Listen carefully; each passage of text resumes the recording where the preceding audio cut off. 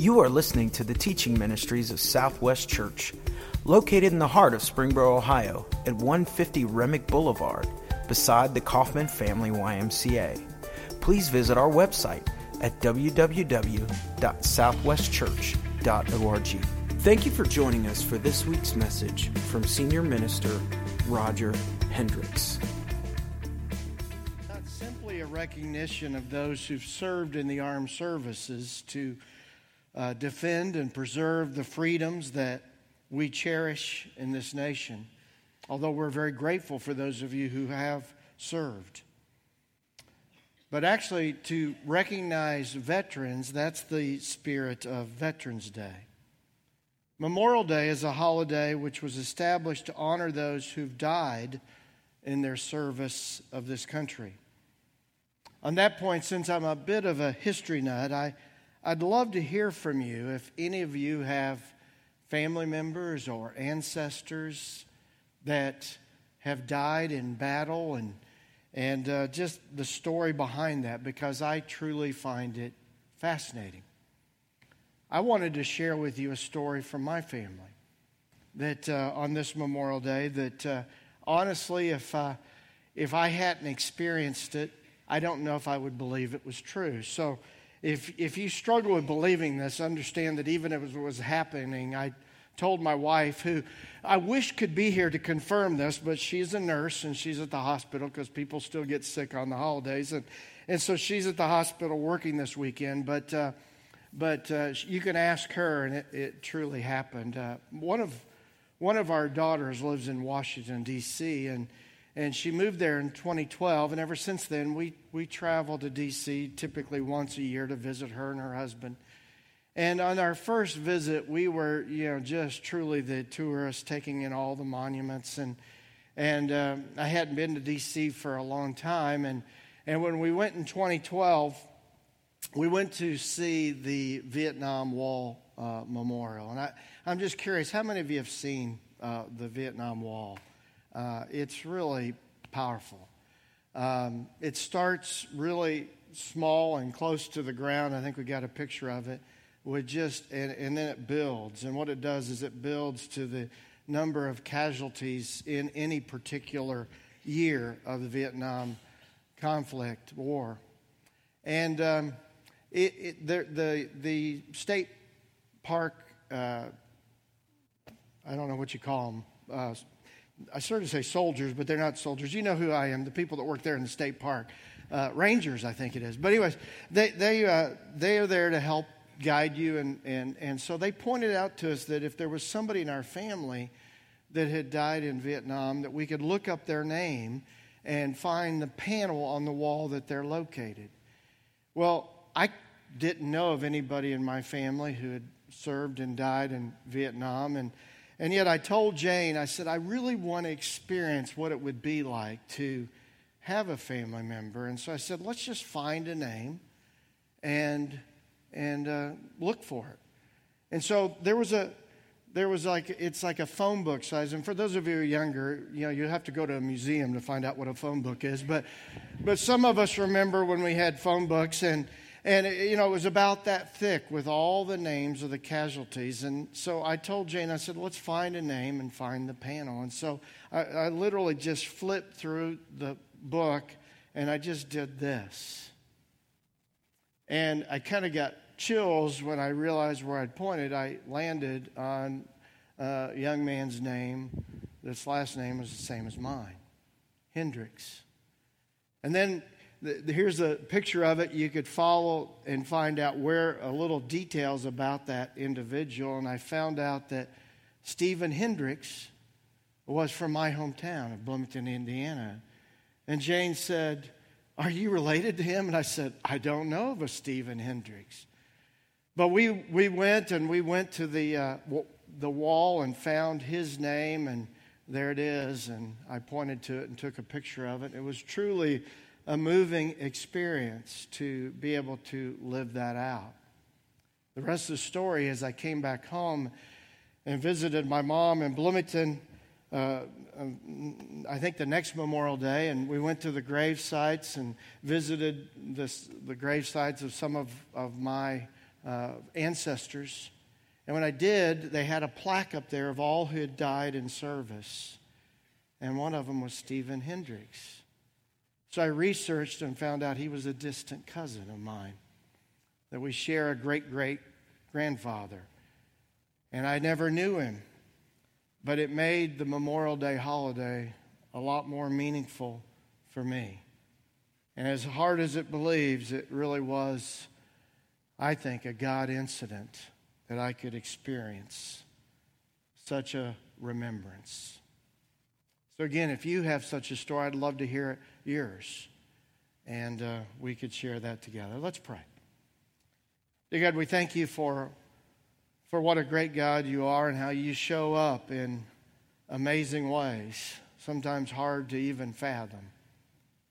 And Father, we thank you that we live in a nation that we have the freedom to gather in meetings like this, that we have the freedom to speak out what we believe. We have the freedom to worship. And there are many other freedoms that sometimes we just can take for granted. And yet we are grateful on this Memorial Day for those freedoms. And we thank you for those who've paid the ultimate price so that we could have those. So we give you thanks this weekend for that. And Father, we pray that you'll continue to be with us in our time of worship as we open up your word, as we read from a timeless story in Scripture. And yet, Father, we ask that you work through the telling of this story. I pray that you'll give me the ability to tell it in a concise and yet clear way. And yet, Father, I pray also that this story will speak into the hearts of every person here. And Father, I don't know what every person needs, but you do. And so I pray that you'll speak either encouragement, challenge, inspiration, or maybe just comfort to every person that's here today. We love you, Lord. It's in Jesus' name we pray. Amen. We're going to go ahead and dismiss at this time 6th through 8th graders. And you can be making your way to our student class in the student wing.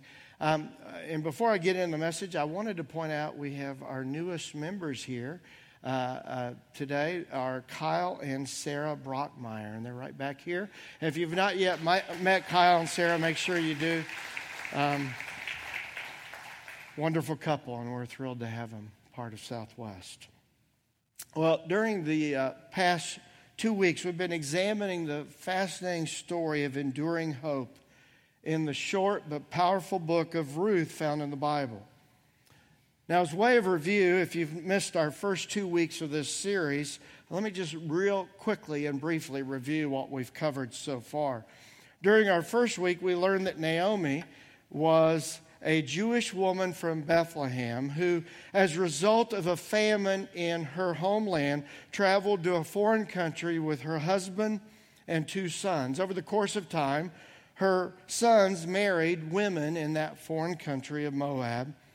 And unfortunately, in a 10-year period of time, Naomi's husband and 2 sons all died.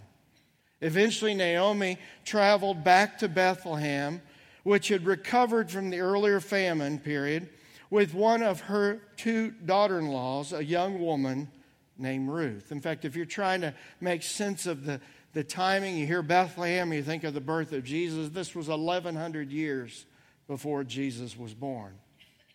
We learned last week that in an amazing way, God was at work anonymously in these God incidences, or a good definition for coincidences, as I shared in my story at the Vietnam Wall. But God worked in Ruth's story to have Ruth, who was a woman of impeccable character, find food in the field of one of Naomi's relatives, a guy named Boaz. As we'll see even more clearly this week, Boaz is a man of integrity who takes care of Ruth and makes sure that the workers in his fields treat her with proper respect and protect her from harm. With this said, as we wrap up our time of review, let's wrap up by reading the ending of Ruth chapter 2 when we read these words in verse 17 through 23. So Ruth gathered barley there all day, and when she'd beat out the grain that evening, it filled an entire basket. She carried it back into town and showed it to her mother-in-law. So Ruth told her mother-in-law about the man in whose field she'd worked. She said, "The man I worked with today is named Boaz." "May the Lord bless him," Naomi told her daughter-in-law. "He is showing his kindness to us as well as to your dead husband. That man is one of our closest relatives, one of our family redeemers." Skipping down to verse 23. So Ruth worked alongside the women in Boaz's field and gathered grain with them until the end of the barley harvest. Then she continued working with them through the wheat harvest in early summer. And all the while she lived with her mother-in-law. In this reading from the ending of chapter 2, we're introduced to this beautiful term that's only found in Ruth in all the Bible. It's this term, family redeemer, as the New Living Translation reads, or some older translations read kinsman redeemer. It's a beautiful term. This is a term that is describing both the responsibility and privilege of a Jewish male to take care of the widow of a deceased relative, which we'll explain more fully later in the development of chapter 3. But as we prepare to transition to chapter 3, we see that a stage is set for an amazing love story. A love story that I believe is even more powerful than the love described in the recent royal wedding. And in case you missed last weekend's moving royal wedding, here's a quick excerpt. Now, it's not going to be the hours the TV showed, okay? Just 2 minutes excerpt of this fascinating speech by Michael Curry. From the Song of Solomon in the Bible. Set me as a seal upon your heart, as a seal upon your arm. For love is as strong as death, passion fierce as the grave. Its flashes are flashes of fire, a raging flame. Many waters cannot quench love, neither can floods drown it out. The late Dr. Martin Luther King once said, and I quote, "We must discover the power of love, the redemptive power of love. And when we do that, we will make of this old world a new world. For love is the only way." There's power in love. Don't underestimate it. Don't even over-sentimentalize it. There's power in love. If you don't believe me, think about a time when you first fell in love. The whole world seemed to center around you and your beloved. Well, there's power in love. Not just in its romantic forms, but any form, any shape of love. There's a certain sense in which when you are loved and you know it, when someone cares for you and you know it, when you love and you show it, it actually feels right. There's something right about it. And there's a reason for it. The reason has to do with the source. We were made by a power of love. And our lives were meant and are meant to be lived in that love. That's why we are here. Ultimately, the source of love is God Himself. The source of all of our lives. There's an old medieval poem that says, where true love is found, God Himself is there. I love that description of redemptive love that Michael Curry shared. And I loved how he said that when you find real love, God is there. And I believe we see God clearly portrayed in the book of Ruth. Now, if you watch the entire video, which, by the way, you can Google on YouTube and find his entire 13-minute speech, you'll see that some of the celebrities in the royal family didn't quite know how to act. As one person commented, Bishop Curry took them to church, okay? And yet, as he described the power of love and the ultimate source of this type of pure love, we're brought back to God's description of loving, redeeming kindness. This is a type of love we see on display in the story of Ruth. In chapter 3, we see that Naomi, the mother-in-law of Ruth, shares with Ruth a risky plan. Let's read about it in Ruth 3, verse 1. It says, "One day Naomi said to Ruth, 'My daughter, it's time that I found a permanent home for you so that you'll be provided for. Boaz is a close relative of ours, and he's been very kind by letting you gather grain with his young women. Tonight he will be winnowing barley at the threshing floor. Now, do as I tell you. Take a bath and put on perfume and dress in your nicest clothes. Then go to the threshing floor, but don't let Boaz see you until he's finished eating and drinking. Be sure to notice where he lies down. Then go and uncover his feet and lie down there. He will tell you what to do.' 'I will do everything you say,' Ruth replied. So she went down to the threshing floor that night and followed the instructions of her mother-in-law." Now, this truly is a fascinating and yet very risky plan that Naomi gives her daughter-in-law Ruth. As one writer asked, what could go wrong with Naomi's plan? Just about everything, okay? Now, I've read numerous commentators trying to discern the cultural significance of this elaborate plan. Some commentators delve into the sexual connotations of this risky, or some might even say risque plan, as some describe the danger of Ruth being mistaken as a prostitute approaching Boaz for other reasons. And yet some writers minimize that aspect of the story. And yet it's impossible to ignore the sexual tension that exists in this story between Ruth and Boaz.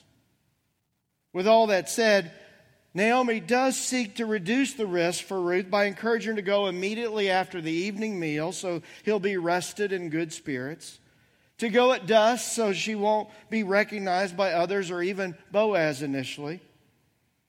Ultimately, Naomi is placing great confidence in Boaz's character and his integrity, that he will not take advantage of Ruth, but he will treat her with love, respect, and dignity. Yes, Boaz has commendable character that was noteworthy in his day 3,000 years ago, but it's also commendable in any generation. And honestly, in light of the recent revelations of sexual misbehavior, harassment, and even abuse that we hear almost nightly in the news from individuals in the public eye, I think Boaz's integrity should be studied and imitated today. I don't know about you, but personally, I told my wife this past week, with yet another high-profile person being accused of sexual misconduct, that I'm just growing weary of the constant barrage of these news stories. Now, don't get me wrong. I believe all individuals who use their power or position to take advantage of another person spiritually, emotionally, or physically, I believe they should be held accountable and their actions even brought to light. Yet I long for examples of people, and specifically, I'm going to be really honest with you today, I'm longing for examples of men of influence who use their influence not to take advantage of another, but to benefit others. Individuals who practice self-control. Individuals who treat others as they would like to be treated. We need more men who practice faithfulness, sexual purity, self-restraint, and personal integrity. I want to be such a man. And I want to call other men in this church to be men of integrity. This world needs such men. Men who have the character of Boaz. Let's be a church that takes our cues from characters of faith and integrity like Boaz and Ruth. Now, with that said, let's transition to our second point, in which we'll see that Ruth executes a modified plan. It's a modified plan from what Naomi had first told her. Now, let's first of all look at that word execute. I thought carefully about what word to use here, and I thought execute, I think, sums it up. The word execute means to carry out or put into effect a plan, an order, or a course of action. Now, this observation on this word gives me an opportunity to revisit something that we announced earlier this year. You see, earlier this spring, we announced that our current student minister, Andrew Beal, who's been serving with us for a number of years, will be transitioning later this year into an executive role here at Southwest. He's not going anywhere. He's staying here at Southwest, but he's going to be transitioning to an executive role. Now, some have asked, what does that mean? Well, first of all, he's not going to execute people, okay? So relax, okay? And some have asked me, is he going to become my boss? Well, I don't think so, but I do want to learn from him because he has gifts and talents in areas I know that I lack. Andrew really is gifted in the area of administration and being able to put into place systems to carry out plans. And we think that's real important for us as a church at our point in history and our point in growth. You see, we have really come to a point where we say we really believe God's given us a clear vision. We've called it our 2020 vision that we want to focus on the next 3 years through the year 2020. And that's to be a church that's very intentional about bridging the gap to those without Jesus so that no one has to live without hope.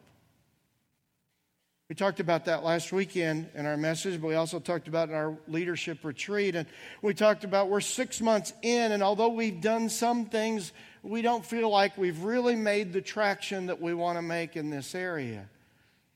And so we're looking forward to Andrew being able to devote his full time to helping us as a church more effectively implement this vision and a course of action and a strategic plan that will follow.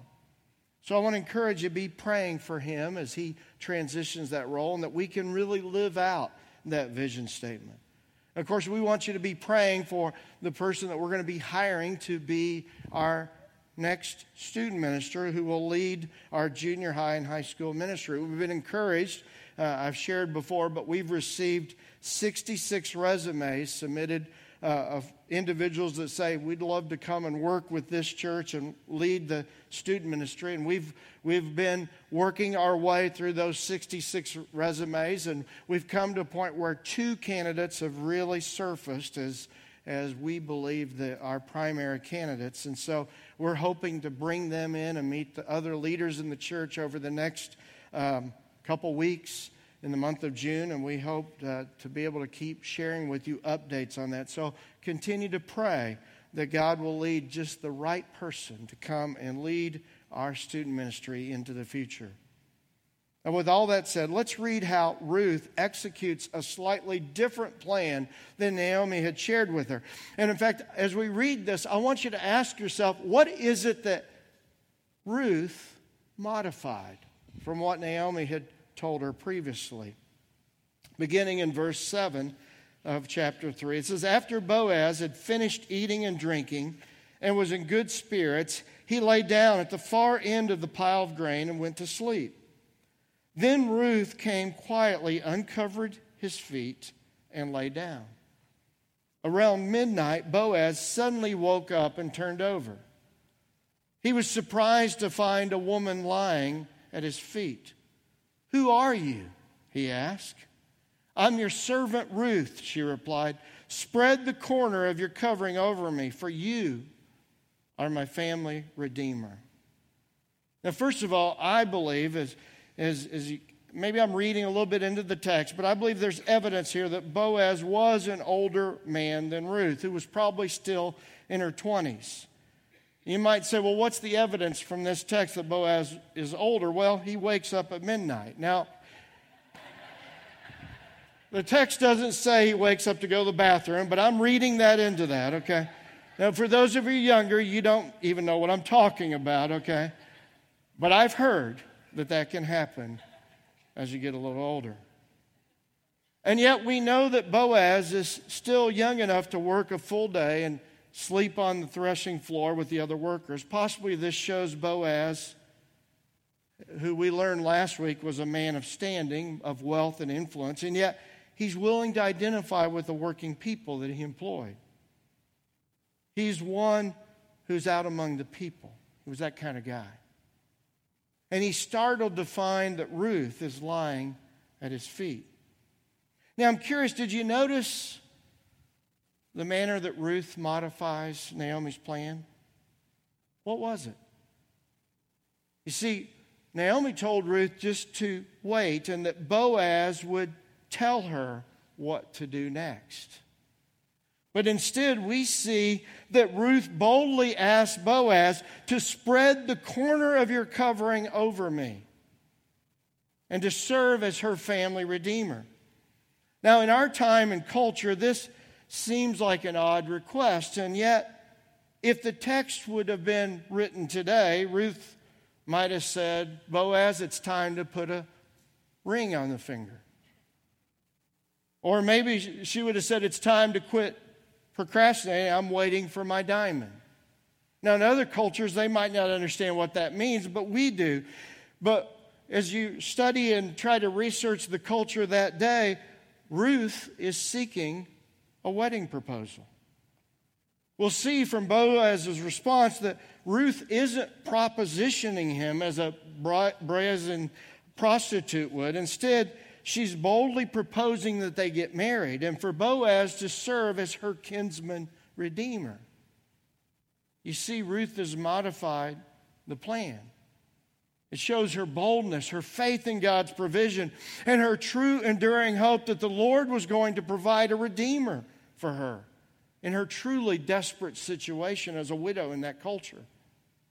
Now, interestingly, last week, Boaz commended Ruth for taking refuge under the God of Israel's wings among the people of Bethlehem. This week we see that Ruth boldly asked for Boaz to spread his wings and extend to her as a foreign widow the cover and protection that would come to her being his wife. And finally, in response, we see in verse 10 that, yes, Boaz shows redemptive love. Verse 10, the Lord bless you, my daughter, Boaz exclaimed. You're showing even more family loyalty now than you did before. For you have not gone after a younger man, whether rich or poor. Now don't worry about a thing, my daughter. I will do what is necessary, for everyone in town knows you are a virtuous woman. But while it's true that I am one of your family redeemers, there's another man who's more closely related to you than I am. Stay here tonight, and in the morning I will talk to him.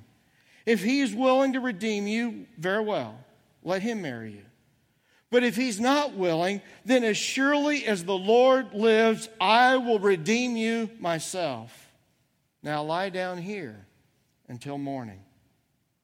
Once again, we see the purity of Ruth's request and her action. As Boaz describes her as a noble and virtuous woman, using the same language that the proverb writer would use in Proverbs 31. He specifically mentions her virtue that she didn't go after a younger man, but was loyal to family lines and approached instead the older Boaz. And then from his wording in verse 13 in the original language, we see that Boaz invites her to find safe lodging there in the threshing floor. Now, next week, we'll see how this love story continues to unfold and the lasting significance of this upcoming marriage between Ruth and Boaz. And you have to come back next week to find out how significant of a couple they were in human history. And yet, this week, we want to conclude by focusing on Boaz's willingness to serve as Ruth's family or kinsman redeemer. You see, the word redeemer is not a word that we use often in our 21st century culture. Outside of church, I'm not sure if you hear that word a lot today. And yet we still see vestiges in our culture today. Probably the best example, at least that I could think of, is what is sometimes called a redemption ticket that someone receives when they visit a pawn shop. Now, I want to make sure that you understand what I just said because I have a Hoosier accent. I didn't say porn shop, I said pawn shop, okay? Like that. I want to make sure you understand what I said here. Now, although fortunately I've never needed to revert to visiting or taking advantage of the services of a pawn shop, but here's how I understand it. If you're going through a rough time in life and in desperation you need some extra cash, maybe it's to pay for the rent, buy groceries, or pay some medical bills, you can take a prized possession of yours and take it to the pawn shop. And the pawn shop owner will give you cash for the immediate for that prized item. They in turn will give you a redemption ticket that you will have a certain amount of time that they won't sell the item to anybody else. This allows you to go back to the store and pay the redemption amount so that you can retrieve the item.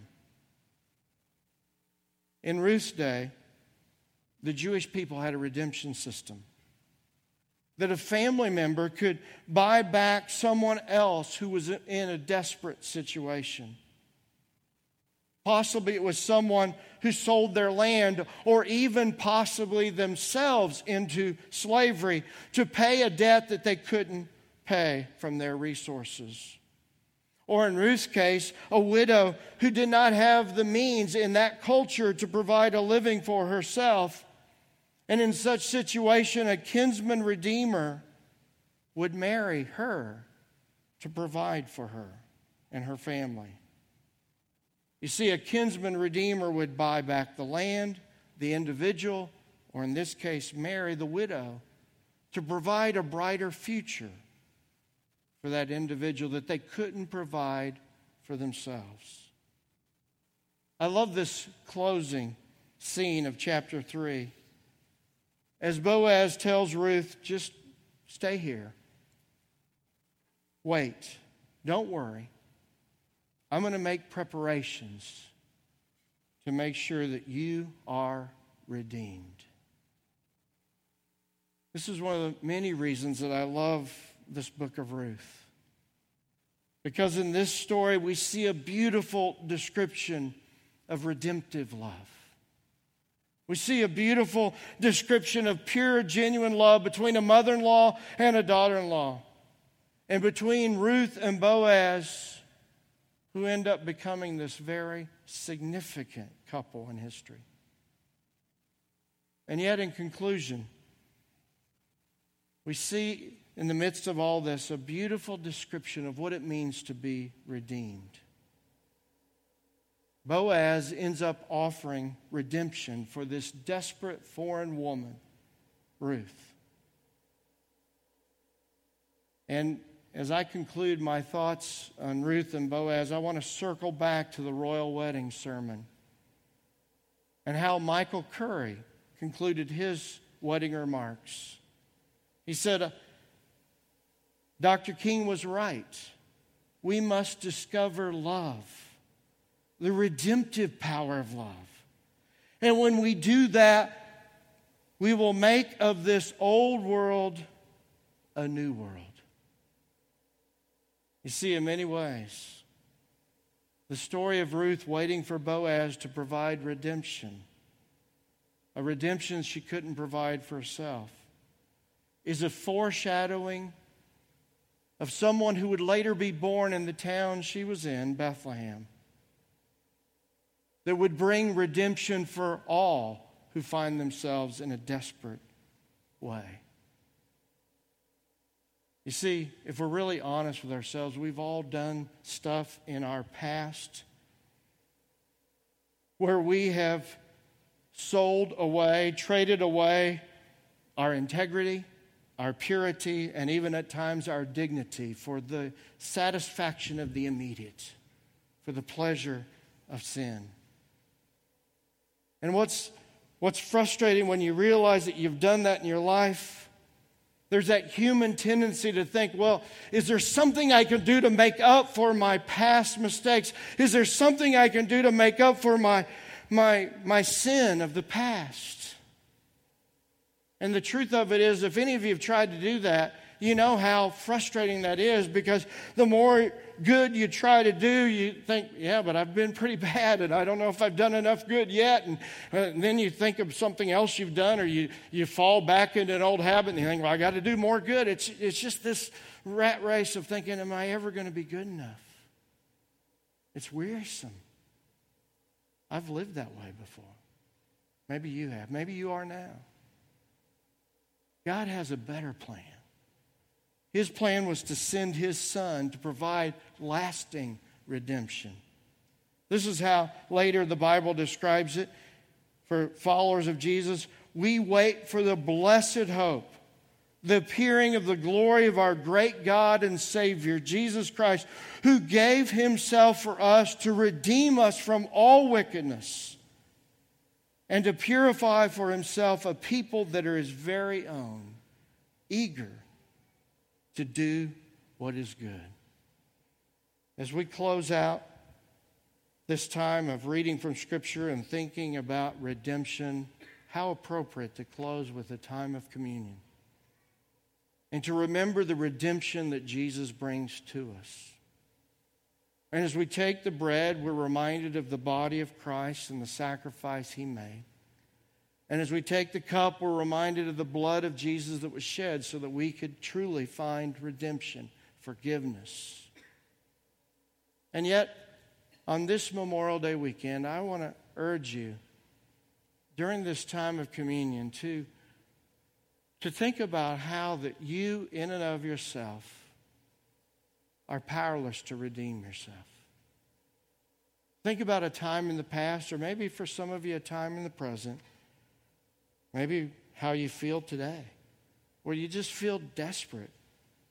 There's something going on in life. Maybe you can think back to a time previous where you just felt desperate and powerless to change your course of life. Let's celebrate during this time of communion a Savior who came from heaven, who died on a cross to redeem us, to buy us back from our past so that we could have a brighter future. And let's give thanks in our heart for the redemption that we can have in Jesus Christ. Let's pray together. Dear God, thank you for this incredible plan of redemption, of sending your Son to this earth. And thank you for how you leave clues in the Old Testament, centuries before Jesus came, of how you had a plan in mind, a plan of redemption. So we thank you for how we see that in the story of Ruth, and yet we thank you for how we see it more fully in the person of Jesus. Help us during this time of communion to really humbly acknowledge and confess and admit to you how desperate we are without you, and how we can't fix ourselves, how we can't forgive ourselves, how we can't buy back our past. But thank you that Jesus came to do all that for us. Help us just to soak up His redemptive love during this time of communion. It's in Jesus' name we pray. Amen. Thank you for listening to Southwest Church Teaching Ministries. We are a community of people committed to following Jesus and making disciples. Please join us for one of our 3 weekly gatherings. Saturdays at 5:30 p.m., Sundays at 9:30 a.m. and 11:15.